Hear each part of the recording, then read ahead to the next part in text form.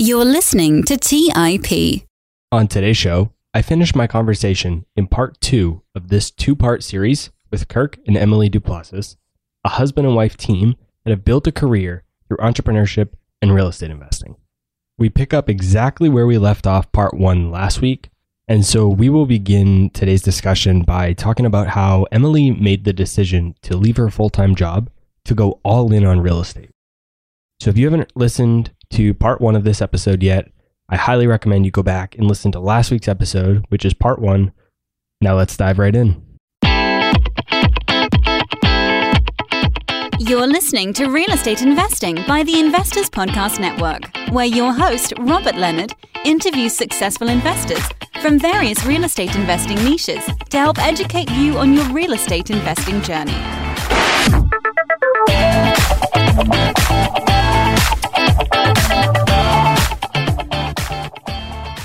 So was there a moment before you quit your full-time job that you were just like an aha moment? Did you know this is the time, this is now? Or did you just kind of make a leap and figure it out on the way down? Made a leap, I would say. I don't think I ever had. It was a very hard decision. So I don't think there was ever really. Do you remember an aha moment? I don't think there was. I think it was I'm going to do this. I'm scared out of my mind. Yeah, it was definitely an eyes closed, we're going to jump. Yeah, but it was eyes closed, we're going to jump, but we had the necessary things in place. We had the rental income to replace my income. You know, Kirk at that point had been established with his new business. Like, we made a major life move a couple of years before I left my teaching job so that he could take the risk. So we moved from Virginia to Pennsylvania. I got a teaching job here so that he could go and jump and try to start his option out. You know, he didn't really start it, but I guess really take it full time and see where it could go.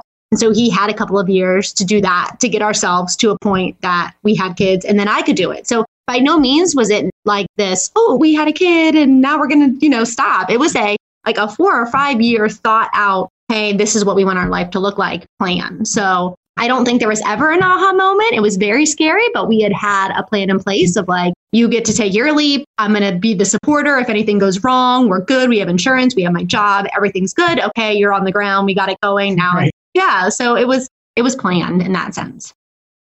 So we've talked about the different asset classes that you have now briefly. Let's dive into a little bit more. What does your portfolio look like today? How many units do you have? How many deals have you done? What are the different strategies you're implementing? You mentioned a couple. Let's dive into that a little bit more. You count the units. I always forget how many we have. I know. And we're literally We're in the process of actually unloading a bunch. At the moment, the last I would say 6 to 8 months, we've kind of been in a sell mode, which is working out, I think, at this point. But right now, the mix that we have is we still have a couple single families. We have them in a couple different states now. We've done some partnerships in Tennessee, and we have sold some of our property in Virginia now. And we have student rentals. We have 2 student rentals right now. One's a duplex, one is a regular house, but larger house. A couple duplexes that we have that are around here, so not single families. Mm-hmm. And then we have 2 vacation rentals, which are relatively new over the last 3 years that we've added. And those are larger houses, 5 to 7 bedrooms in those houses, and specifically for seasonal vacation rentals. And we truly enjoy those. Those are very, very fun properties. Yeah, I think I'm trying to count because we've been unloading but also buying. I think we're around 14 or 15 doors at the moment. Like Kirk mentioned, we've just sold a handful off. And we have a flip right now too. So yes, I don't think I counted that one. So yeah. So, we've done a little bit of everything. And it's been fun to kind of go the full circle. Actually, for the longest time, we got into it and I was like, we're going to hold these for 30 years and never sell them. But it's been fun to get them and watch them grow. I mean, some of the ones that we started with, those condos and townhouses, they almost doubled in value from the time that we bought them. And we didn't mean to do that. It just happened the way the market was. And then we were able to sell them off for a huge profit. So it's been a learning experience. So there's an interesting dynamic that you guys mentioned in there. You're selling off some of your portfolio, but you're also still buying and you're doing a flip. Usually people would start selling off some of their portfolio because potentially where we are in the market cycle, I could definitely argue that and agree with that, but that would tell me that I shouldn't be doing a flip or I shouldn't be buying more property. So talk to us a bit about how you're comfortable doing those acquisitions and flip while also trying to hedge your risk and sell some of your portfolio, or maybe you're just selling them for different reasons. Maybe it's because you hate those properties. Talk to us a bit about that. To me, I think it's more of a transitioning of the portfolio. Mm-hmm. So as we've grown as real estate investors, we've learned that we like to do some things and we like some properties. And now we like other properties more. And we, maybe don't have the appetite for doing the properties that we have in our portfolio or that we started with. And so, part of our process has been that we don't want to be pigeonholed to saying like, oh, we bought this property and we're going to hold it forever. And so some of the properties that we've been selling off are properties that don't fit what we would classify as, new deals for us, right? So properties we've been buying are, slightly newer, a little bit bigger, more stable rental market, a little bit nicer properties we're spending a little bit more money on. And we're selling off some of the properties that are a little bit smaller, a little bit less pricey, older, maybe not as good area, that we had gotten into before. And so we're trying to transition. In fact, we've done a number of 1031 exchanges just to do that process, right? So we're not, selling in, just taking the money and running. We're literally just keeping the money in there to snowball as much as possible. So we 1031 exchanged properties that have gone up in value in that kind of older, different area. And we started to buy a little bit better, higher quality properties. The flip property is just interesting because, we kind of stumbled onto it. Yeah, in a way. All the flips that we've done 3 flip properties now. This is the 3rd flip property that we've done. And to me, it's an opportunity that if it comes up, I can't walk away from it. If I see ice cream for $1, like I'm going to buy it in the grocery store, right? For sure, right? Because it's just a good deal. And so if you may not need ice cream at the time, but you're going to buy it. And that's how these deals came up. So like the flip property was a great deal. The lady went through a short sale. We were able to negotiate really, really good, deal with the bank and the financing around it. And so we don't want a flip property right now necessarily, but we could see how it could easily be a good property for us to transition. And the reality is because we got it for such a great deal, we were able to pay cash so that we don't have a lot of like pressure. We're really going slow with it. We're actually like training our new assistant. Yeah, this is really cool. We've hired a new like real estate assistant to help us out with a lot of stuff. And so like, we're really like trying to train her on how to manage it. Project, and this is her pet project. So like, we're not in a rush. We're taking our time. And so it's nice to be to a point where we're able to do that. And we don't have that, oh my gosh, we have a mortgage payment and taxes and this and this and this. We're able to kind of take our time with it.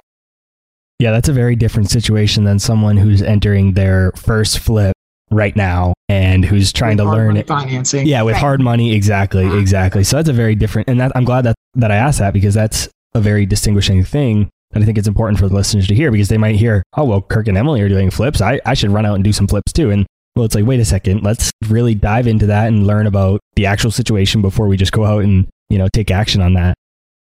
And it goes back to knowing your market. Like most markets are up right now. So I would be very hesitant to jump into something that would be that kind of investment. And I would say like even still like, so the one other vacation rental that we bought last year, we have been looking in this area for potentially a vacation rental for 4 or 5 years, I think. And when I say looking, it's not just like we've been looking online. We've gone down, we've looked at property after property after property, and literally nothing made sense. And we almost just wrote it off. We were ready to write it off for like, we're like, oh, maybe in 10 years we'll, revisit it because just the numbers never work. Right.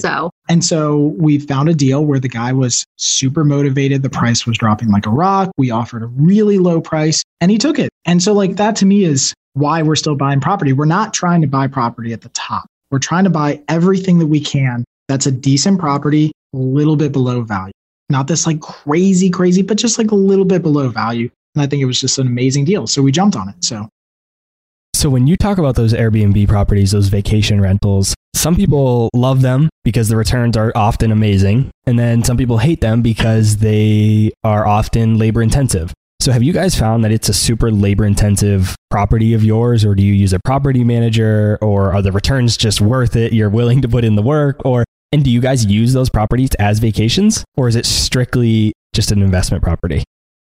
We have property management for both of them. So for us, I think what we love about them is the fact that they are hands-off because we've self-managed everything for the amount of years that we've done this. So the fact that we have these great properties that we don't have to manage is actually really, really great. So that's one aspect of it. The other aspect is that we have 2 of them. We have one that's actually only about 2 hours from our house, and we use that one a lot, actually, quite a bit. And so that's awesome to be able to have a place that you can rent out when you're not going to be there, but yet it's a place where we can go in the summer. It's a ski resort and also on a lake. So like we can be there in the winter, we can be there in the summer. People rent it all year round. It's great in the fall. There's hiking. So it's a year-round rental, which is really, really great. The other one is, I would say, more of a investment. We have not stayed at it yet since we bought it, mostly because it's been booked. So it was booked all last summer. It's in Outer Banks, so it's like beach area, and it's booked all summer again this summer. So like that one's booked. So that one is much more of a true blue investment property versus our other one that is more of a investment/second home.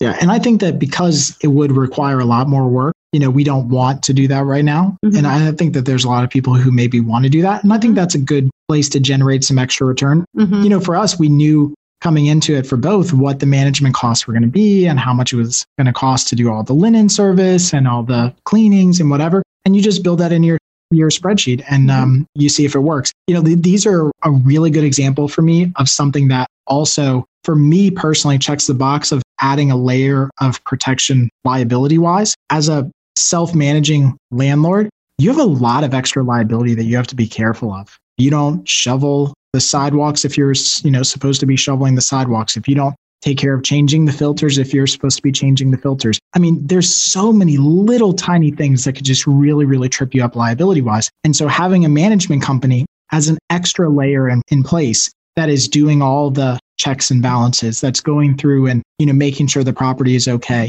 and making sure that the tenants are carrying liability insurance for their stay. I mean, it's just these extra little layers that to me make sense to do when you also are getting slightly lower returns. And so that's why we really like them. They're hands off, a little bit of extra liability protection. I really like the fact that people have to pay before they come because we've gone through some evictions. So I like that aspect that they have to actually pay before they stay there. It's kind of like a novel concept, but it's really, really fun. Have you started to worry at all about the Airbnb rentals, given where we might be in the economy and the recession? When it comes to Airbnb rentals, returns are good when things are good, but if people aren't traveling, which is an issue because of the Black Swan event that we're dealing with right now with coronavirus, but that aside, just a general recession, people tend to be more strict with their money. They don't travel as much. They don't go on vacations as much. Have you started to consider that? And is that a concern for you guys? That was actually one of our major questions for the agents before we ever bought them was, okay, tell us about when there was a recession, what happened? Did people still come? And so they were able to really kind of paint a picture. And they basically said like the areas, it wasn't that bad. People generally still were coming. And they also gave us a lot of advice with location there in these resort areas and how your location could really play into that. If you would ever need to, like, for instance, whenever we were talking to the agent for the ocean, like at the beach, the Outer Banks property, he was talking about like being oceanfront versus being off. And he was talking about, in a situation like that, if you're oceanfront and you have to drop your price for some reason, people are going to stay where at an oceanfront property, if it's the same price as a property that's back. So where like location can really play into that. But that was one of the first questions that we asked. And I would say, again, we were talking about this at dinner, where we bought, there are places where mostly people drive. I wouldn't say like a ton of people fly to go there. So it's mostly, within a state, 2-state, 3-state location, people are commuting or driving to get there. And when you think about, like we were talking, I'm like, okay, well, they can drive there. They don't have to fly. They don't have to ride on a train, and they're going to stay at a house. So you're pretty much isolated. If you don't want to go out, you don't have to, or you can go out if you want. So I'm actually not too worried. But I would say if I had an Airbnb in Nashville right now, I'd be a little freaked out that, people would be canceling. So, yeah. And we didn't plan on that. We were sitting 3 years ago going, if the coronavirus really takes off, we should be good here. I think we just got a little bit lucky, but we were concerned about the recession side of it, and everything Emily said was true. We did take into account the fact that we probably think we're at the top end of a cyclical market, and you just have to make the numbers work and, really stress test your property. Like I remember testing all the numbers with a 20-25% decline in vacancy and prices. And if it still works, okay, then you just got to pull the trigger.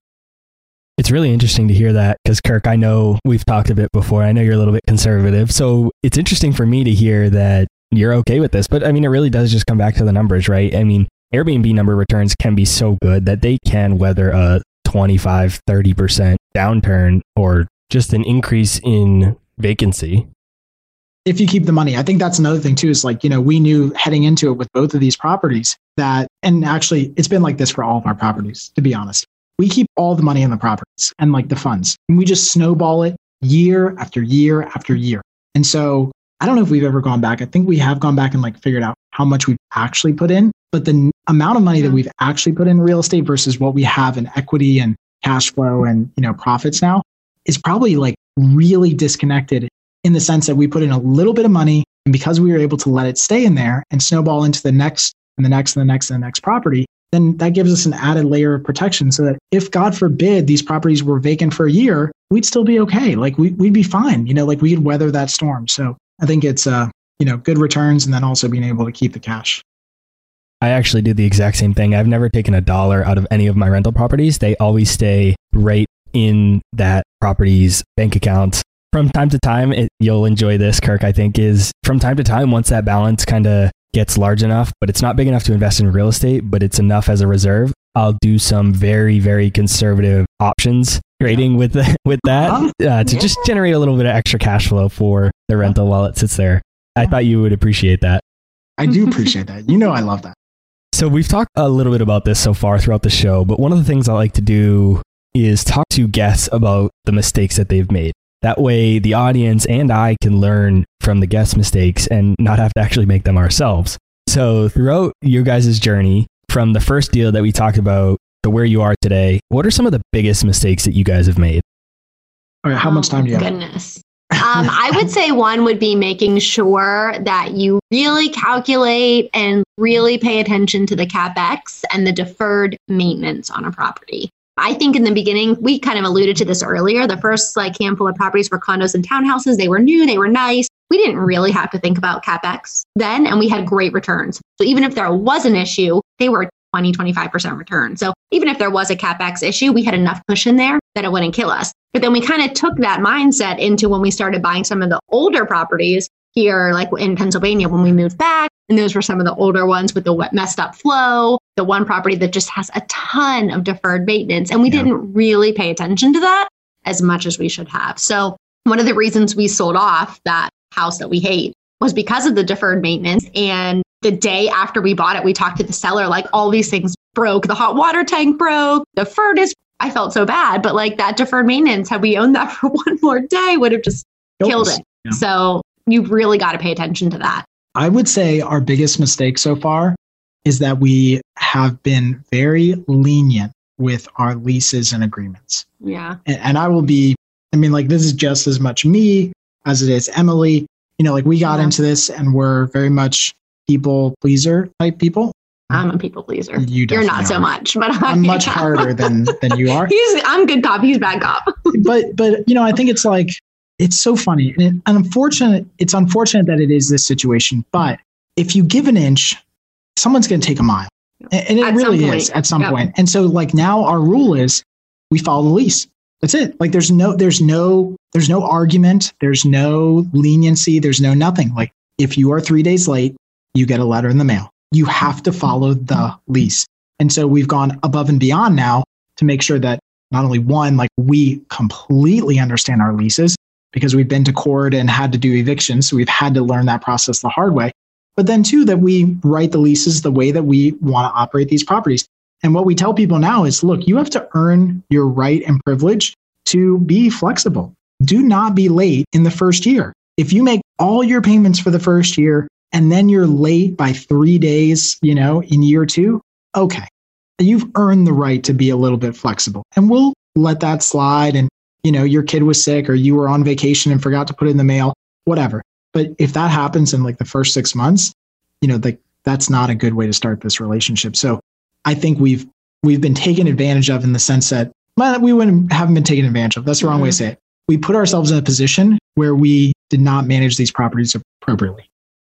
To get around that good cop, bad cop situation, because I found myself in the same spot. I'm generally actually pretty tough when it comes to that type of stuff. I'm usually pretty business focused, but when people start throwing out sob stories or their reasons, it's tough. It really is. And so what I do is I never tell anyone that I actually own the properties. No one ever knows. I always work for the property management company or something along those lines. And that's just kind of how I've been able to separate the two, because then it's, I feel bad, but I can be strict with the lease and say, sorry, but that's what the owner says, right? And it never comes back to me. I tell people now, I'm like, look, this is an investment for my kid's future. And so if you don't make your payment, I can't make my payment. It's just really that simple. And I'm pretty straight up with people in the sense that look, we're renting this out because we want to generate an income for this. We don't use the money, so we keep it in a bank. And if something breaks, we'll fix it, but you got to like take care of the property too. And I feel like that has gone a long way with a lot of people, but still, we just have to follow the lease. It's tough. And you know why? Like, this drives me crazy, but like one guy that we had to evict, I didn't know at the time, but he is a serial eviction candidate. And his mother too. And it never showed up on anything. But let me tell you, he knew every law, every loophole, every little thing that he could possibly do. And so that was a massive learning experience for me because, he knew more about the lease than I did, and the laws, which was fascinating. I've heard that. And I think they actually call them like professional tenants or something along those lines. Yeah. Yeah. Sure. I've heard of stories like that. Knock on wood. I haven't come across any of that in my investing yet. I probably will as my investing career continues, but yeah, I've definitely heard of that. And it really just comes back to this whole idea of running it like a business, because that's essentially what it is. And if you don't, and it can even go further, is sometimes if you give someone leniency, you could be technically breaking the law. Somebody could come back at you and claim discrimination or, all these other different things that you're just trying to do something nice for someone. And then it turns into this whole issue that you hadn't even thought of. You just really got to run it like a business.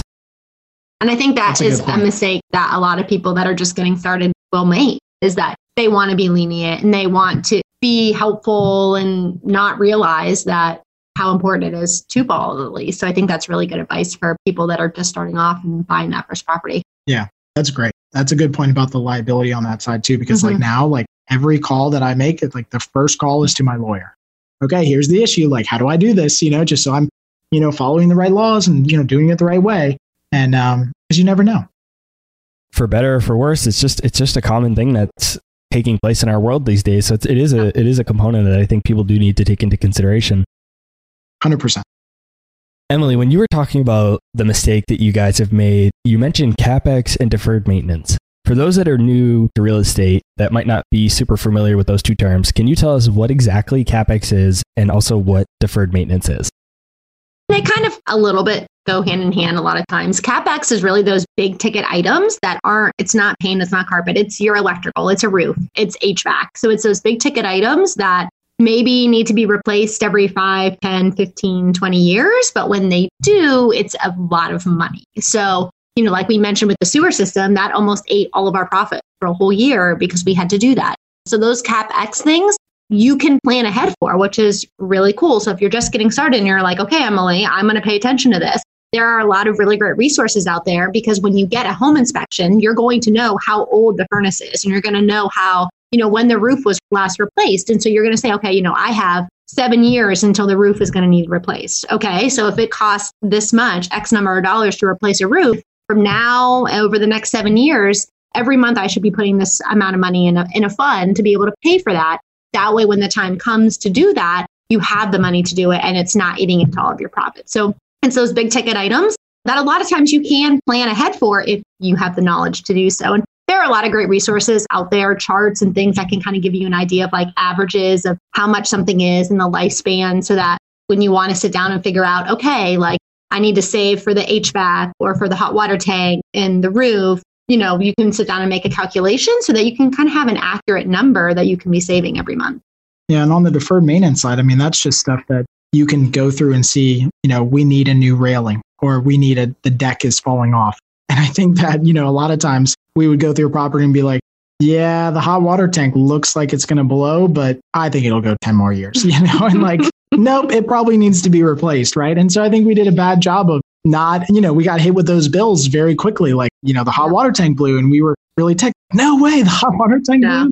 But, looking back on it, that was something that already should have been replaced that we just have to factor in. It is. It's like maintenance stuff that potentially the owner who had it before didn't take care of. And then that stuff just ultimately falls on you, unfortunately. And it will. Unless you can negotiate some of that into the home inspection, which is worth a try.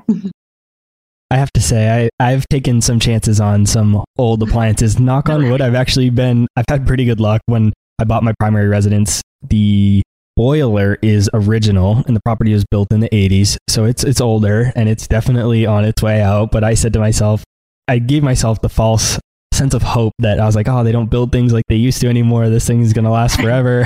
And knock on wood, it's been a few years. Yeah, and it's still going, knock on wood. And don't send us an email tomorrow that says it broke. I know. Now that we talk about it, it might. I know. So how can somebody prepare for these types of things going into a deal? Should they, because I think a lot of times people squeeze into a deal by the skin of their teeth with the down payment and closing costs. They see that total number is going to say $10,000 and they go in with $10,001. They don't keep anything for reserves, things like that, just so they can get into a deal. Should they be setting aside some money above and beyond those two items to ensure that they have some reserves if those things take place? And of course, if everything inside the house is brand new, then maybe it's not as big of a deal. But if it's an older property with older insides, if you will, appliances, things like that, should they be setting aside that reserve when they first get into the property?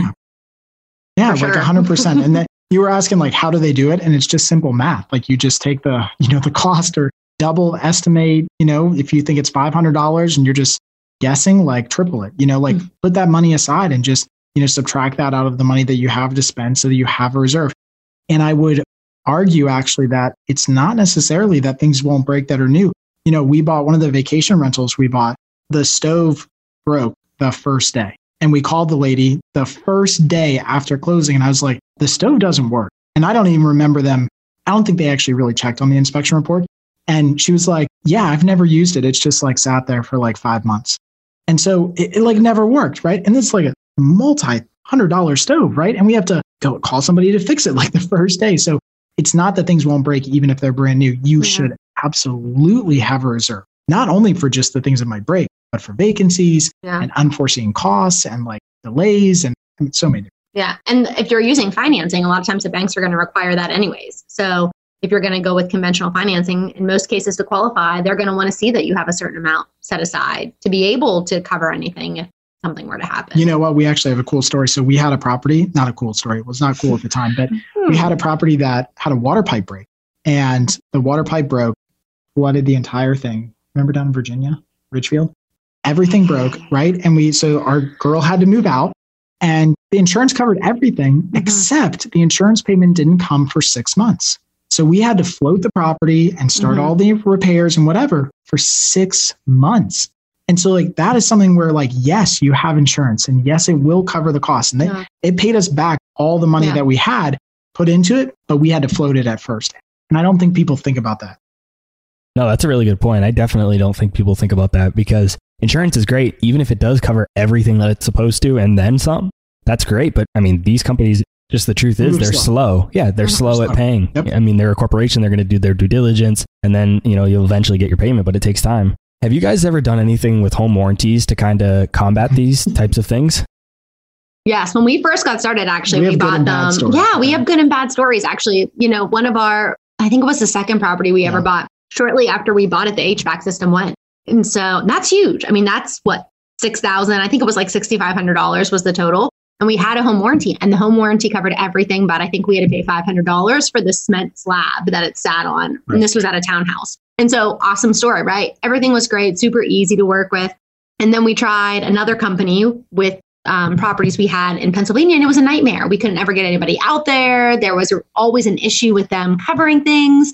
So we've had like really great success with some and not so great success with the others. Yeah, I think the issue that we have with the home warranties and the reason that we do not use them right now is the delay between the time that something breaks and the time that they can get an approved person out there. And then that approved person can actually start work, the process, the whole process could take, a week or 2 weeks. But if it's the middle of winter and the HVAC is gone or in the heating, the furnace is gone, like you're not going to let your tenant sit there for 2 weeks. Right. Yeah. And so you can't wait around for that. And once you start doing it and you find somebody who's not approved or not on the approved list, didn't approve the repairs, then it's all for nothing. And so I think I do not think it's worth it. I don't, good and bad, but it's a process. Nothing happens fast because it's all about approvals and then approvals for approvals. And so just be aware of that. If you're going to do it, then just be aware that it probably will not be fixed quickly. So do you think that it's the differences between the companies that are providing the home warranty themselves, or do you think it could be a component of, and maybe the city you guys are investing in is big, so maybe this isn't a reality, but do you think it's the size of the city? Because if you're getting a home warranty in a small town, right, it's probably hard to find these types of people that are approved to do this. And that's our issue now because we live in a small town. where we were in Virginia, it was much more suburban area. And so, but it could be the company too. They just generally were better to work with than the company that we used where we live now. So I think it's a little bit of both, honestly. Yeah, that's kind of what I was thinking. I've used only one company. I've done it a couple times with a couple different properties, but it was always in the same city. It's a decent sized city, a little over 120,000 people. So it's not super small by any means. So there's a lot of people in there, contractors, different types of professionals that can go in and do that work. So I've actually had really good experience with mine, but I think I could see if you go to a 10, 15, 20,000 population type city that it could be tough to find, approved workers. Yeah. Yeah. As you were telling that story, that was kind of exactly what I was thinking. A small town in Pennsylvania, right? Yep. So with all these different mistakes that we've talked about, how'd you guys make sure you didn't get crushed by them? Not just monetarily. I think we've covered that, but psychologically, emotionally, how did you continue on after them and not quit? I have days where I hate real estate. I'll be totally honest. I mean, it's not, I don't think anybody goes through, they're totally lying if they tell you that at some point they don't hate real estate. I mean, there are days where I'm like, you just got to be kidding me. I mean, it's just it feels like it's stacking layer on top of layer on top of layer. And those are far and few between. And Emily's way better at managing that than I am. I definitely have those, I go. He's a swinger. Yeah, I'm one way. in this way. I love it. I hate it. I want to sell everything. I want to buy 100 properties. I want to sell. I want to buy. Right. I think that we just, you have to have, I think, a sounding board of some kind. And so if you're doing this by yourself, look for a partner. If you can't find a partner, have somebody you trust, a friend that can be just, a confidant that you can, say, look, I'm having a really bad day. Help me out, talk me off the ledge here. And, for me, that's Emily, which is great because she's my wife and, partner in this. But if you don't have that, I think it becomes very easy to get into a downward spiral by yourself. And I think that can be dangerous. I'm actually in the same boat as you, Kirk. And I wonder if part of it is because we invest in the stock market. And the reason I say that is because real estate is great. There's all kinds of benefits that you can get from it, from a tax perspective, appreciation, really the 4 pillars of real estate that you can't necessarily get in the stock market. There are times where I'm making very conservative options trades that make equal cash flow to what I'm making from my rental properties. And I'm just sitting at my computer. It's just me. I don't have to deal with tenants or toilets. And I'm like, man, is this real estate stuff even really worth it? Should I just stick to the stock market? And so I wonder if it's us being involved in that type of stuff that kind of adds in that doubt or just, roller coaster of emotions that we go. I think it totally is. I mean, for me, I'm 100% like you. And Emily knows this because I say it all the time. I'm like, we made more money on this trade than we made all year on that stupid property, and all that crap that we dealt with the sewer line and blah, blah, blah. I guess when I calm down and I think logically and clearly, what I realize is that the ability to have real estate as a component or to have options or to have anything else as a component of your portfolio helps stabilize everything. So yeah, it's going to be really frustrating sometimes. And yeah, the times that you have to go to, the eviction hearing, twice because the guy didn't show up and you had to reschedule and blah, blah, blah. That's super frustrating. But I think ultimately it's worth it as a component in your portfolio. Yeah. And Murphy's Law, right? Anything that can go wrong will go wrong. 100%. At the same time. When it rains, it pours. We'll have nothing for months. And then it's everything in 2 weeks. Yeah. That's what gets crazy. Yeah. That's what gets me. I guess the other thing about real estate too is even though we're stock guys or stock market investors is that you think about 15, 20 years, 30 years down the line when those properties are paid off and you didn't really put that much money into it and it was really paid for by someone else and you have all of that equity, even if you don't hold it forever, you just sell it with all the equity. That's the component that you don't necessarily get, from options, which is a big component of real estate. I think that's always the hardest part about real estate is, and even just options trading or any investing in general, is the ability to be patient because we are all so impatient, and myself included. And, patience is something that you have to practice. And I think real estate is a great way to have forced patience with your investments. Yeah, I think that's a huge component of it as well. I mean, with the stock market crashing right now, everybody just logs onto their computer. They could sell everything they have in a few minutes, whereas with real estate, that's just not possible. And I think that actually works to the benefit of investors. I think it does, yeah. So we talked about how you don't need to know everything when you're just starting out. Oftentimes, just taking action is even more important than knowing everything. But thinking back to when you were just getting started, what specific important things do you wish you knew then that you know now? I would say that I wish I was more well-versed on the taxes and the insurance and the utility costs, all the ancillary stuff besides the mortgage. Yeah. I think that you can get estimates and you can, try to verify estimates as much as possible, but really understanding how much they're going to change or not, or how much they fluctuate during different seasons or not, I think is something that I really wish I understood. Same thing with CapEx. Like Emily said, I wish I would have spent more time going through properties with the home inspector. And I used to do that. Mm-hmm. You did after the first couple of properties. I was like, I don't understand this. I'm going to go shadow this guy for 3 hours and watch him and ask a million questions. And I learned a lot in that experience. So I wish I would have done that earlier. I think another thing was tenant screening and the management part of it. We didn't, that was a part we really didn't know anything about.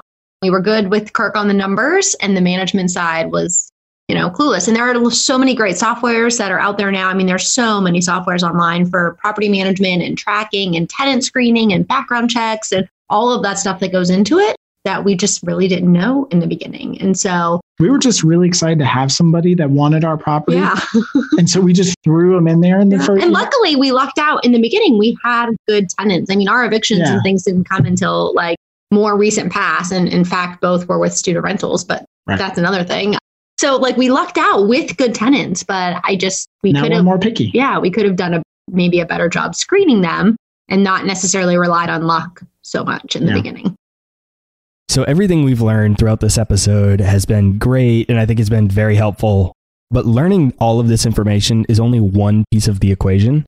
The other big piece of the equation, and arguably even more important, is actually taking action on everything that we've talked about. So for a new investor listening to the show today, what is the first action step you'd recommend they take after listening to this episode?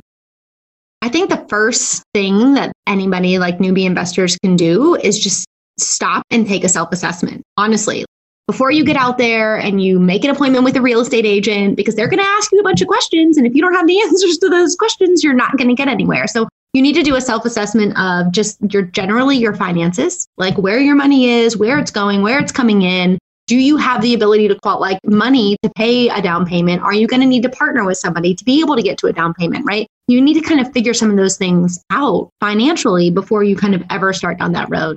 I think you have to do a little bit of a self-assessment as to your why. Why do you want to invest in it? Is it a lifestyle thing? Is it a financial thing? Is it saving for retirement or saving for kids' college tuitions? Because it will get rocky. It will get tough no matter what. And so I think having a why, that's really powerful and something you can fall back on those days, Kirk, wants to sell everything and be done with it. And we go back to our why. And that is honestly what just kind of keeps you going. And I think that's really with anything in life. But I think it's really important in the beginning is that you figure out, can you do this financially? What's going to push you? Why are you going to get in it? What does it look like for you? Yeah. We talked about this at dinner beforehand. That's what we would do to start. Yeah. All the time. And I think, and it's a lifestyle thing. You got to think about am I doing it to impact my lifestyle? And then I think once you figure some of those things out, then you can start to learn your area. And then you can, get a real estate agent and start going down that road with them. And they're going to be... You have a lot of clarity. Yeah, you have clarity because you're going to get asked questions. Lenders are going to ask you questions. Agents are going to ask you questions. And if you don't know those things before going in, you're going to sit there oh my gosh, I can't do this, right? I can't even answer these questions. How am I going to do this? So you've got to take some time to kind of self-assess where you are, what you want it to look like to kind of get direction. Emily, Kirk, thanks so much for sharing your story and all the knowledge that you've gained over the years from going from real estate rookies to real estate pros. For those interested in learning more about you and connecting with you guys, where's the best place for them to go? You're a new investor and you're looking to get started. We have a podcast as well, the Rental Rookie Podcast. We have a Facebook group, a private community of investors. You can check us out at rentalrookie.com. We just have tons of resources and it's really just about sharing kind of, what you're doing and sharing and helping and educating and empowering people to get out there and do it themselves. Yeah, we have a really fun time and we like to choose new words that Emily's not ever heard before. On the podcast. He always does that, yes. Like soup to nuts or stuff like that. Honestly, we just have a good time just, teaching and not even teaching, just sharing what we learn and trying to help some people out. Because I wish things like this, like your podcast, like other podcasts that are out there, communities, God, I wish that this was they around just weren't really when there. we were doing this to start. And if they weren't. And if they were, we just didn't even have enough knowledge to go find them. But I don't think there were that many. Yeah. So awesome, guys. Well, thank you so much. I'll be sure to put links to all of those different things in the show notes. I'll also put other links to topics that we talked about so you guys could go read up more on that. Thanks for coming on the show. I really appreciate it. Thanks for having us. Thanks. We had a great time. All right, guys. So that wraps up part 2 of this 2-part series with Kirk and Emily du Plessis. I hope you all enjoyed this episode as much as I did. I always have fun when I get a chance to talk to these two, and I hope you all learned a lot from the conversation. I'll see you all again next week. Thank you for listening to TIP. To access our show notes, courses, or forums, go to theinvestorspodcast.com. This show is for entertainment purposes only. Before making any decisions, consult a professional. This show is copyrighted by the Investors Podcast Network. Written permissions must be granted before syndication or rebroadcasting.